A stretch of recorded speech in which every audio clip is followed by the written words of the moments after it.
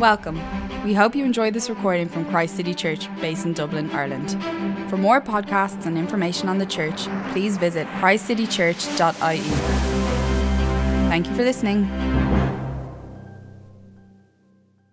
And to kick us off here, we have Andrew giving his testimony tonight. So Andrew, why don't you just introduce yourself and tell us your story? Hi guys. So my name is Andrew. I'm 28 years old and I just moved down to Dublin last year from Belfast, where I grew up. So I didn't grow up in a Christian family, and none of my family in Belfast would really regard themselves as Christians or like churchgoers. So my Christian faith still to this day is a bit of a strange topic at home. With my family. Like, they don't really ask about it. I don't really talk about it much, and life goes on. So I'll have to admit it's a little bit odd, but I don't want to ram it down their throats. As you all know, that can often do more harm than good.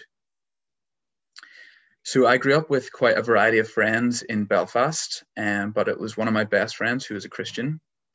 He would go to these youth nights on a Tuesday night at our local church. And I always thought Christians were, like weirdos or like crazy or like losers. But he kept inviting me. Not that he was a loser, nice guy. But eventually one afternoon I caved and I decided to go. And it was fun. And there were normal people there, people who just wanted to have the crack, talk about life, have fun, but also had a faith in Jesus. And I had this misconception that all churchgoers were like super religious and would force it on you and had no concept of reality. And yet, or especially in Northern Ireland, with that complete polarization of religion. And yet here I was going back week on week to chat, to make friendships, and learn that being a Christian is more about a relationship with God and less about that toxic religion that I associated it with in Northern Ireland. So I'd grown up to think that you have to earn your place as a Christian to be morally perfect. Like everything else in life, I thought the harder you work, the more reward you get, be it career or sport or anything. And so I would think you're either morally perfect with God or completely off the rails. But God doesn't want that.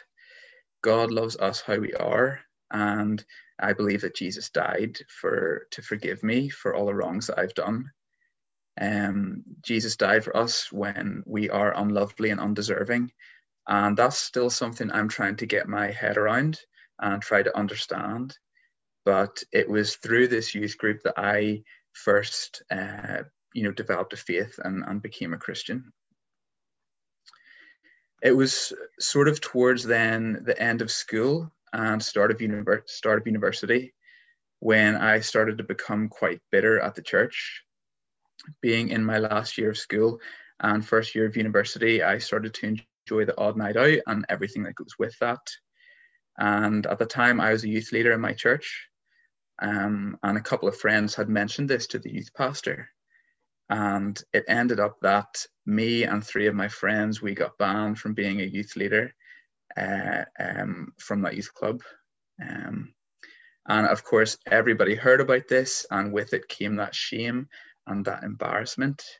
And it just created this real bitterness in me against the church and something that I didn't want to be involved with or associated with. So I then started to live for myself. I was trying to fit in. I was trying to be cool and do what I wanted. I blamed the church for all the bad things that were happening in my life. Maybe friends I had lost, stepping away from my faith. Basically anything negative that would happen, I would blame the church. However, as I started to walk away from God, I started to feel this sense of emptiness and unfulfillment.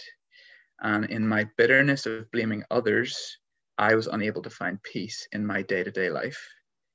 And it drained me and constantly drained me as I tried to fit in. So I think the biggest blocker to my faith was the fear of being different. I didn't want to be seen as that weird guy, which I one time viewed Christians as in Belfast. Living for myself meant fitting in, being selfish, ignoring God, and going out and doing what I wanted. So it came to a point a few years later when I was doing a summer camp in Canada, when I realized a lot of the emptiness and unfulfillment. And then the only steady thing I realized, an underlying consistent thing in my life, was my faith and was God. And I had to realize that he loved me no matter what. He accepted me, whether I fitted in or not. And it took a lot of realization over the summer to understand that a life with God is so much more fulfilling than living for myself. Now I'm working in Dublin. I'm working with the UN in Dublin, and I work with some really, really vulnerable people who have gone through incredibly difficult and awful situations in their life. And, on a day-to-day basis, I would hear some of the worst things that one human can do to another, which can be really tough at times. And it does raise a lot of questions for me, like simple questions like, why do bad things happen? Or why do good people hurt? And to be honest, I still really struggle with this. And I haven't answered all of them by any means. But getting rid of God doesn't help to make things any better. And without God, the world is just as dark, but there is no comfort or hope. And in the work I do, I believe it is important to hold on to that comfort and hope that God brings. So while people endure difficulties, there's also so much good and so many moments of joy and happiness in this like chaotic year and in the chaos of life that people choose to ignore, whether it's families being reunited, people being cured of illness, or other people, moving and starting new lives elsewhere. So that is where I'm at, kind of. I still struggle with my faith sometimes. I find it difficult to share my faith with people, difficult to share my faith with my family, some of the closest people to me. And I can be, extremely insecure, selfish, and completely full of pride. But at the end of the day, I will always go back to God. And that is where I am at right now. So thank you for listening.